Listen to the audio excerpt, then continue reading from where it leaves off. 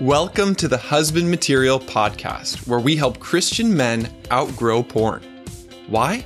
So you can change your brain, heal your heart, and save your relationship. My name is Drew Boa, and I'm here to show you how. Let's go.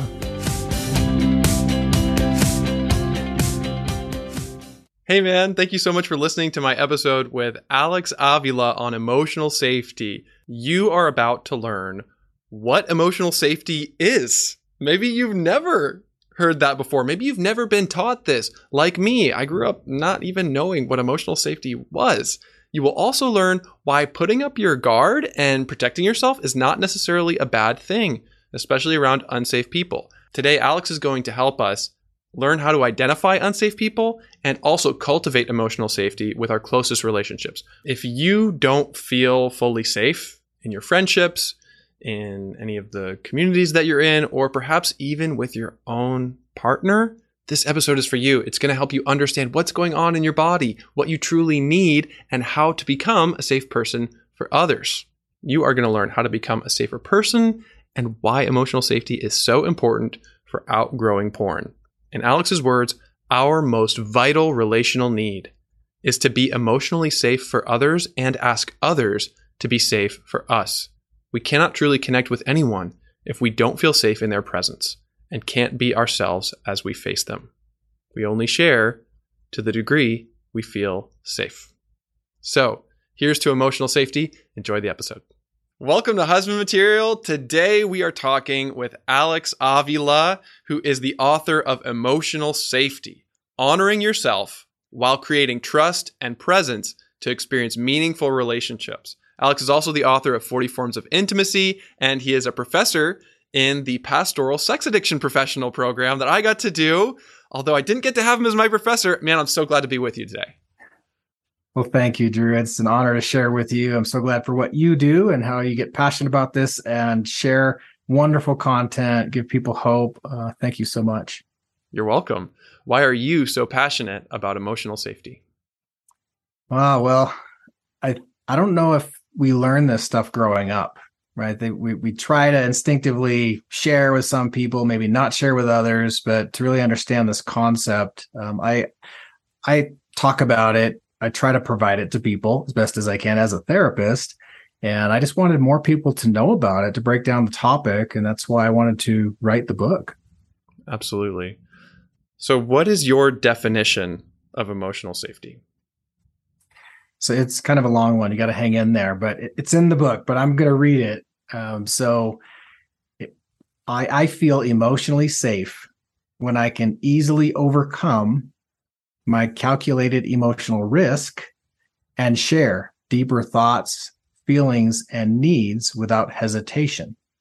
I can share with a specific person because fear of rejection, criticism, and ridicule are mostly absent or non-existent. I don't feel minimized, unheard, unimportant, unseen, abandoned, or neglected because I shared. Overall, I feel free to be myself.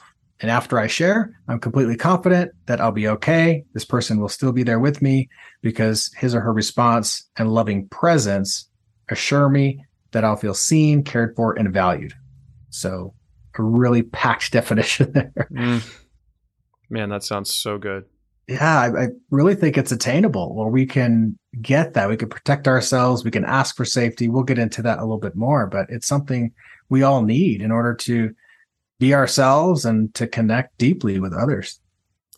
Yeah, it's so interesting to hear you say that we can protect ourselves and connect and feel that safety. Right. I don't think we have to completely lower our guard or have no boundaries when we're connecting, even with people really close to us, our family members, a spouse, children. I think a lot of times we still have our guard up. We're at least aware of when certain feelings in us get activated, and it prompts us. It sets us off in a certain direction. That's our internal protective system to either protect, not share, kind of hesitate, pull back, or hey, maybe I can trust this person. I can take that calculated risk and go a little deeper with them. Mm-hmm. We often talk about how vulnerability is really important, and it's important to take down our walls and let go of our protection. Yet you're saying that sometimes it's actually a really good thing and that we actually need to keep our guard up. We do. I think I call it the bouncer, the emotional bouncer, or the emotional security guard in the book. I just think anytime we're in an interaction with anybody, so it could be again, a family member, a neighbor, coworker, but especially as you think of if we're in recovery groups, we're with a therapist, and we have to have our guard up. So we can't hire an emotional stuntman. We're always there, right? We're going to feel it, and we can stay aware. We can build our sense of protection, our heart guardians, I call it too. These are protective figures within us. Really, it's our intuition. So as I talk about in the book about those different layers that we allow people or invite people in, we don't have to bring everybody into those deeper places until we feel safe. Yeah. Yeah. You talk about level A, which is kind of the surface level of talking about everyday stuff. And then level B is a little bit more emotional and deep. And level C is intense. Yeah. Sometimes we have to keep it on the surface. And that's often when we're starting a new relationship or again, we're just dipping our toe in the water. But, we talk about the weather. We talk about things that aren't going to activate a lot of feelings. B, a little deeper is going to have some feelings, but C is the really deep stuff. And this is something that, we might not share with anybody. Someone's asking the right questions and we feel comfortable sharing with them, then we're able to reveal some of that, C level type of material about us. Yeah. I love how you have this balance of saying we need to be able to share deeply and be vulnerable, and we get to choose who we do that with. And it's really important to keep that group pretty small. We can't go deep, I don't think, with a lot of people.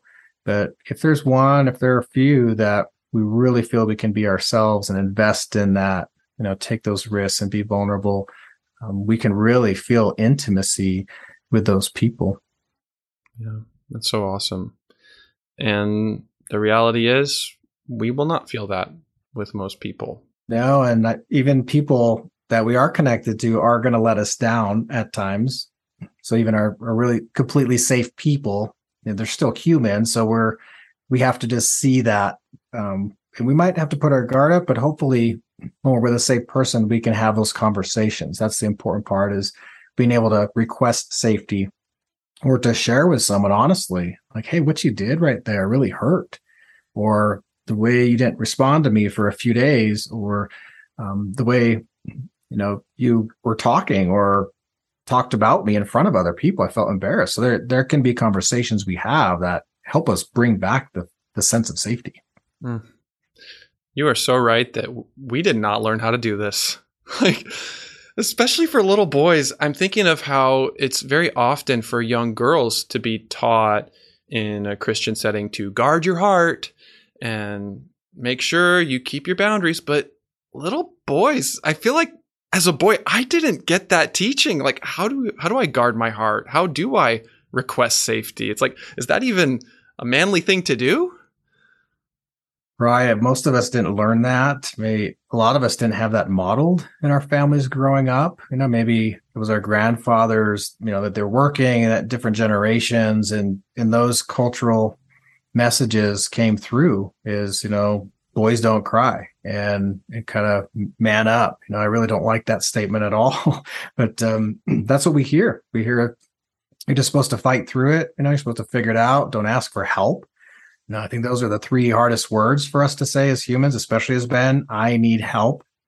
But we've been kind of fashioned that way where we're just supposed to figure it out on our own. And to be in need of help has us feel or seem needy. And that's probably the least masculine thing we've been taught to show, is that I need somebody else. So culturally, we have these ideas about how we're not supposed to have needs as men. We're supposed to be tough. Even the idea of requesting safety feels weak. Whereas what I'm seeing in this book is it's actually a sign of strength to be able to do that. And yet there are other cultural barriers to emotional safety. racism and other cultural factors come into play. So how can that affect our sense of emotional safety? Yeah, I think first we have to challenge those messages, and especially as men, if we're going to group with other men, especially in recovery and talking about deep and real things, we're doing it, right? We're building intimacy, but just to talk about what's happening is one thing. So if a group facilitator can bring that up, they can broach that, like what's really happening right now, or hey, this is unnatural for us to do this, to share on this level, yet you're doing that. And to slow that down as therapists, we're going to ask that, what is it like to share like that?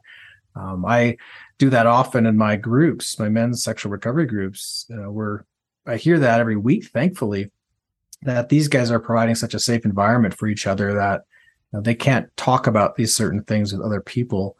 And I also share with them that you're in the small percentage of people that will see a therapist, that will go to a group, that will do anything to better themselves, because you've overcome that vulnerability. Sometimes we end up in groups and in therapy because of what we've done. And, hopefully we turn that into personal growth and our goals and our focus and our desire to be there changes. But it's hard. I just really think people that are fighting for their growth, fighting for their relationships, are really doing something that's rare. A lot of us don't intentionally craft our relationships. We do that for our careers, our hobbies. We'll take classes, we'll buy expensive gear, we'll invest all this time and energy and money. But for our relationships, a lot of times we don't, for just our personal growth, we don't. So I think we all have the power to be generation changers. We can all take a step. Yeah, we could take a step, do something very differently than what we grew up with, and change the people around us, even those that aren't in our family, and inspire other people because we are taking those steps and it's going well. And if it's not going well, we've calculated our risk and it didn't go, we can't control the other side. We can still process that and move on, but not give up, not stop working on bettering ourselves and our relationships. Amen. So I want to talk to everyone listening and say thank you, especially as a man, for investing the time and energy today in emotional safety. Wow. Yeah, just listening to this, right? Investing in yourself through books, through therapy, through podcasts, through all the resources. There are a lot of resources out there, and there weren't about a decade ago. We didn't have all this, and we're learning so much more about addiction, about vulnerability, about relationships. The great thing is we can learn together. As you're listening to podcasts, you're in groups, you're talking with guys as you're hunting or doing whatever activity. You can be that inspiration. You can be that model for someone else to kind of break that mold and like, hey, I'm going to talk about my feelings. And I was sad. And just overcoming that barrier to start can feel daunting, but we can do it. Yes, we can. Alex, why is emotional safety so important for men outgrowing porn? Yeah, I think the opposite of safety, the opposite of vulnerability, the opposite of connection becomes addiction. So we become addicted to whatever else it is. A lot of people, it's workaholism. It can be, I'm addicted to avoidance. That's something I have guys look at, almost put avoidance in those other places. We use the 3 circles model from Patrick Carnes. So I have guys in the red circle. That's what we're avoiding. That's what we're staying sober from. I have them put avoidance in there because if I'm avoiding, I'm not being present. I've filled my life with all these things, but especially I can't be present in my relationships. I can't build safety in my relationships. I can't repair betrayal trauma if I'm not present, if I'm not listening, if I'm not validating, all these things that build emotional safety. I can't do any of that if I'm still actively filling this void with these other things that take me away, from the important people around me. So it's important because the lack of emotional safety is oftentimes the foundation of addiction, whether to pornography or something else. And yet there's also a sense in which we need to become safe men. We need to become emotionally safe, especially for our partners. One of the big takeaways for me from the book was realizing the difference between becoming defensive and feeling protective, because it's really common in conflict between couples, especially when porn has been a part of it, for us to become defensive. But you're also saying we can do something differently and still protect ourselves. So what is that difference? Right. Protection is an emotional survival skill, right? We need to protect ourselves just like we protect ourselves, from physical harm. We put on protective gear if we're going to go do an activity, or even put our seatbelt on in the car when we're driving. We are protecting ourselves physically, but protecting our emotions, that also helps us survive. And unfortunately, it can end up with avoidance, suppression of those emotions. We're not experiencing that. And then trauma, right? Trauma, especially with addiction, trauma is at the root of a lot of addiction, a lot of the relationship trauma that we've had. That's all these things threaten emotional safety. So we need that. So we don't want to lose our protective gear. So we can still be protective over ourselves. But I've seen this. I started coming up with this idea when I work a lot with couples, and I saw that I wonder if he's just protecting himself, and that's why he's not sharing. Or she's angry. And again, I work primarily with couples who are recovering from betrayal in the relationship. So there's a lot of anger. There's a lot of pain under that anger. So both partners need to protect themselves. And so I really saw basically protection is an emotional survival skill, and defensiveness is a relational behavior. So the behavior can lack empathy, right? We can show up and not validate someone, not listen to them. And that's not protection, that's defensiveness. But we might protect ourselves because we're in pain and we don't want more pain. So you're saying protection is super important. And sometimes defensiveness can actually get in the way of that because it's unsafe. Right. So when we're defensive, we're shutting down, right? We might be arguing. We might be defending our point. We might be, we want to be heard. So when we're trying to explain, when a couple is in an argument, they're trying to explain something before they validate and truly listen and show up and provide that safety, that response that says, I see you, I hear you, you matter to me. And that's going to look like defending. So we want to make sure that we're validating first. So again, if we explain before we validate, we are probably defending. And when we defend, we're keeping somebody else away from us. We're not allowing them access to us. So we're not providing safety.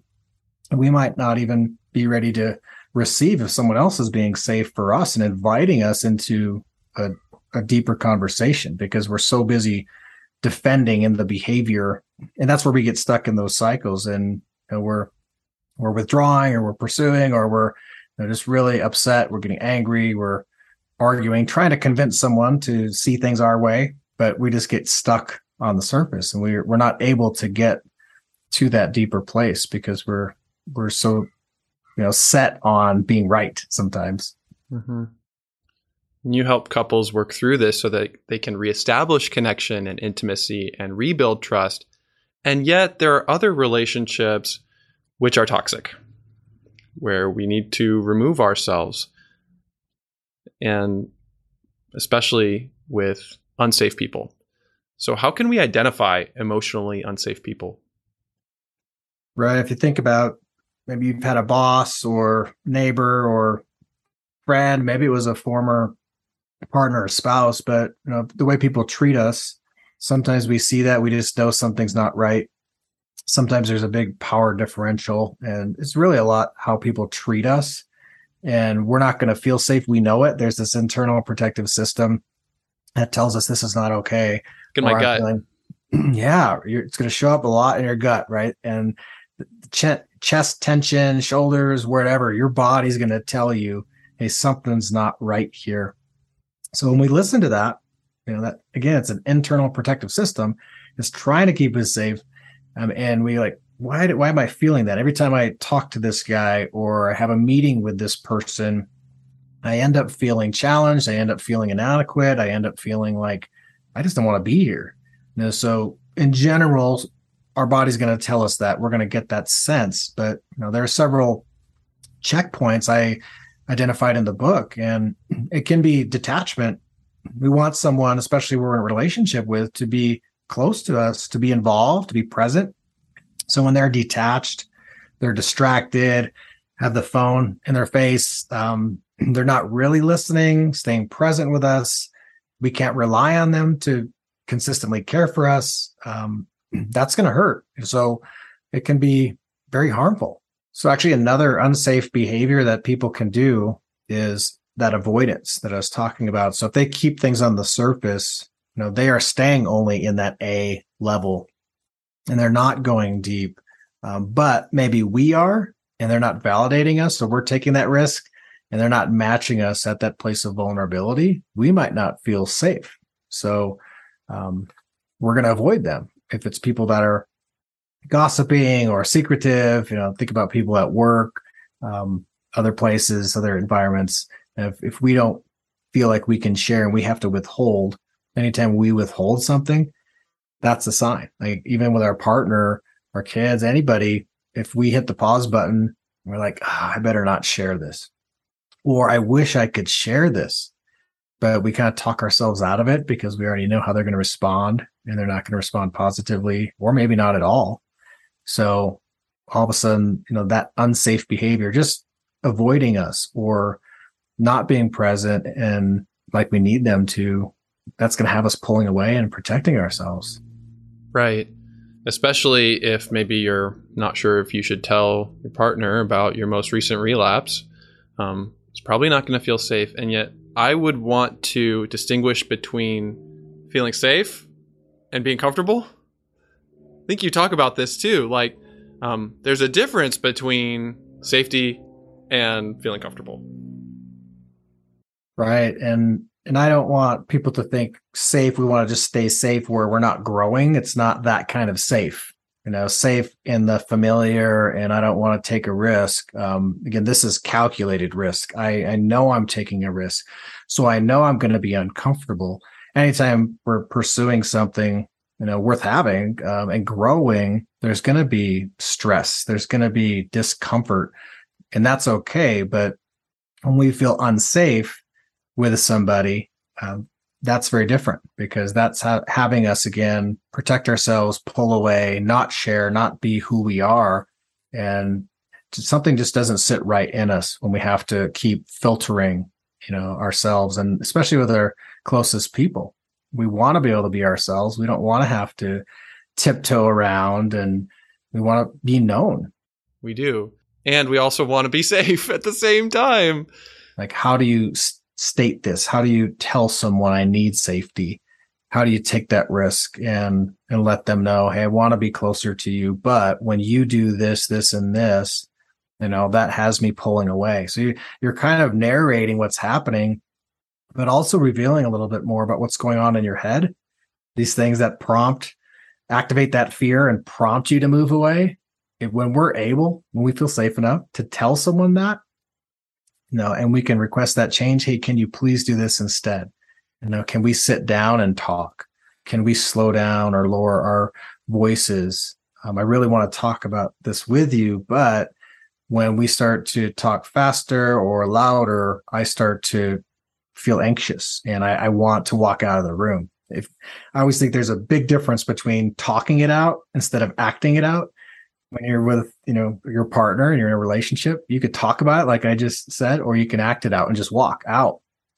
But if you can say, hey, you know what? Everything in me is telling me to run right now, but I know you need me to be present for you. And as hard as it can be, especially repairing betrayal, I'm walking toward the flames.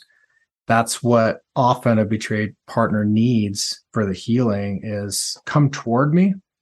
I might be angry. Yeah, I'm going to say some things, hopefully not these things that really tear you down, but I'm going to be hurt. I'm going to be triggered, and I'm not going to be easy sometimes to I guess, get along with or when things are activated. So, but please come toward me. Don't give up on me. Please listen to me. Please validate. We're really desperate sometimes for someone to see our pain and come toward us and sit in it. And I think as men, we want to be fixers. So we want that. What's the bullet point? Sometimes we're just listening for the bullet points and like, okay, what am I supposed to do here? But we have to remember that emotional presence, just being there, sometimes being quiet. Sometimes we need to say some words. Being quiet can also be a trigger. But if we are there, we're present, we're listening to them, genuinely listening. We do care about their pain. That immediately starts to soothe the pain. I always think if a betrayed partner is so busy spending energy trying to convince someone to see her pain, she's not able to be present. She's not able to ask for these other things or even do all these other things that help the relationship work well, because we're just busy trying to be validated. And this is so important for our friendships too. Definitely. We need everybody to show up for us. Anybody that we're trying to be connected to, that we want in our lives. We need to have those conversations and talk about these risky things that can be vulnerable and that might have a friend responding like, you know what, I don't see it that way. And we might have disagreement, but I think friendship bonds, intimate bonds between couples, parent, children, when we get honest and we can be respectful, we're tactfully transparent, we're considerate of how we are going to say things, that builds intimacy. I mean, intimacy is on the other end of vulnerability, but if we don't ever take that risk, we might not ever get as close to our important people as we want to. Yeah, and while it might be daunting to try to learn this skill that we never learned while growing up, we can take baby steps. What are some baby steps you would recommend in developing emotional safety? I think the first thing we need to do is begin to know ourselves more. We need to know what we're thinking, what we're feeling, and what we're needing. When we pay attention to that, we have a lot of accurate information again. And then we know too, when we're around certain people, what has us feeling comfortable with them and safe or not.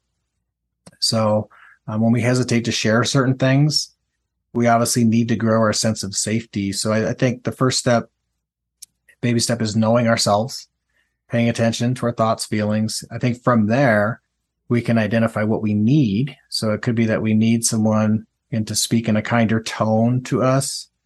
We need someone to just sit down and listen, to look us in the eyes, really to reassure us, tell us it's going to be okay.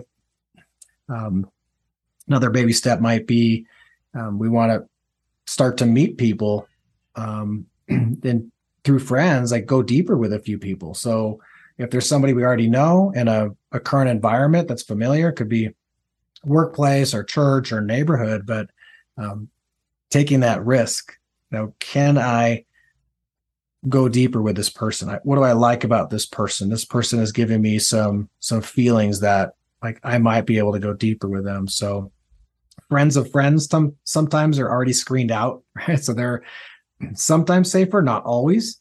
So we don't want to just completely let our guard down. But if we feel comfortable with a friend who has a friend, sometimes that adds that, it kickstarts that connection. Totally. And how can we become safer men? And as you explain, how can we practice safer love? Right. I use that acronym in the book, Safer Love. So the S is slow and soft. And then A is appreciation. F is feelings. E is empathy. R is responsibility. And then listening. L is listening. O is openness. V is validation. And E is empowerment. So when we show up to conversations with people, practicing safer love, I mean, we're just being aware of this. We're not going to be perfect, but if we can be aware of, the first one, right? Can I slow down what I'm saying? Can I give the other person room? Can I speak in a softer tone with them? Sometimes people perceive a tone that we're not intending to send. So we need to be aware of that. If somebody's let us know, like, the way you said that to me really hurt, because we could be kind of shooting ourselves in the foot sometimes if we're not aware of how we send that message. So yeah, I'll share a couple more. Appreciation. Anytime we enter a conversation with gratitude and an attitude of kindness, I think that helps that person just feel a little bit more at ease. And maybe they're even grateful to be with us and be present with us.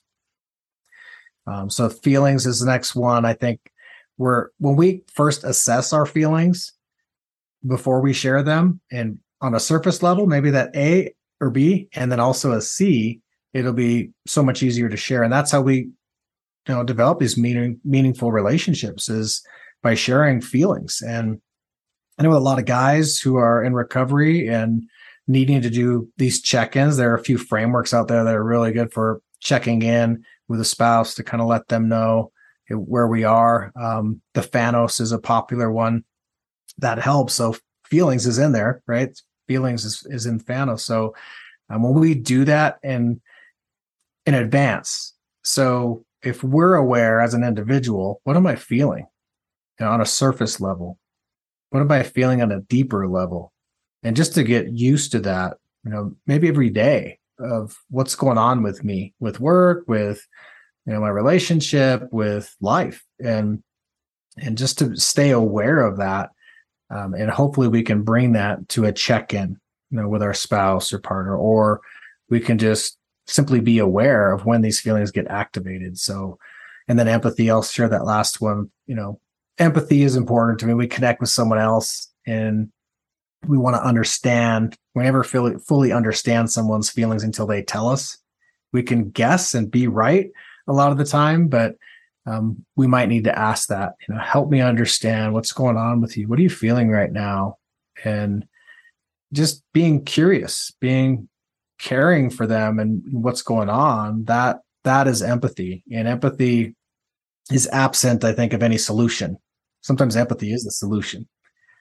We just have to be there. And I think sometimes as problem solvers, men or women who like structure, we like bullet points, we're like, okay, where's the fix in this?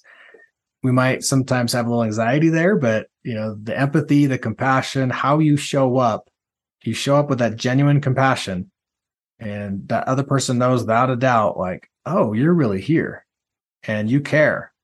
Like, it starts to soothe any kind of pain, and it starts to build a bridge back to connection. I love that so much. And this acronym is super helpful. SAFERLOVE.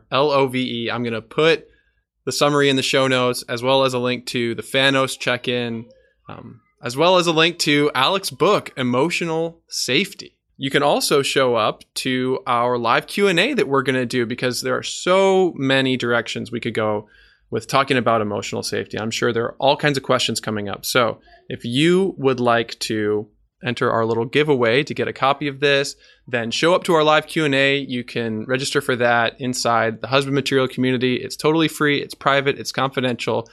And this is a community where we are practicing exactly what we're talking about today. We're trying to create an emotionally safe space for men, which is unfortunately not very common. Alex, thank you for teaching us the emotional and relational skills we need to be mature men of God. What is your favorite thing about emotional safety? The hopeful part of it is we can all practice it. I think it's learnable. It's attainable. We can develop our abilities to see when emotional safety is not there, right? We could see it. We can ask for it. We don't just have to sit there and say, if I'm just not going to have that. So we can be free from that. If somebody else is doing something and we're not feeling safe, we don't have to own their stuff. We don't have to think something's wrong with me. Right. Maybe something is right with me because I don't feel safe. Right. We're listening to those signals, those cues. But I think most of all, feeling emotionally safe helps us connect to a greater purpose and to know someone deeply and to be known deeply, authentically. I think that's what we really want. So I think that's probably my favorite thing about emotional safety is to be known. Emotional safety is a pathway toward intimacy with other men, with with our partner, with our friends, and it's attainable. We can all learn more about this. We can all ask for it. We can all get there. So good. And a great next step to doing that is checking out Alex's book, joining our community if you want to be a part of our event that we're going to do. And gentlemen, always remember that you are God's beloved Son. In you, he is well pleased.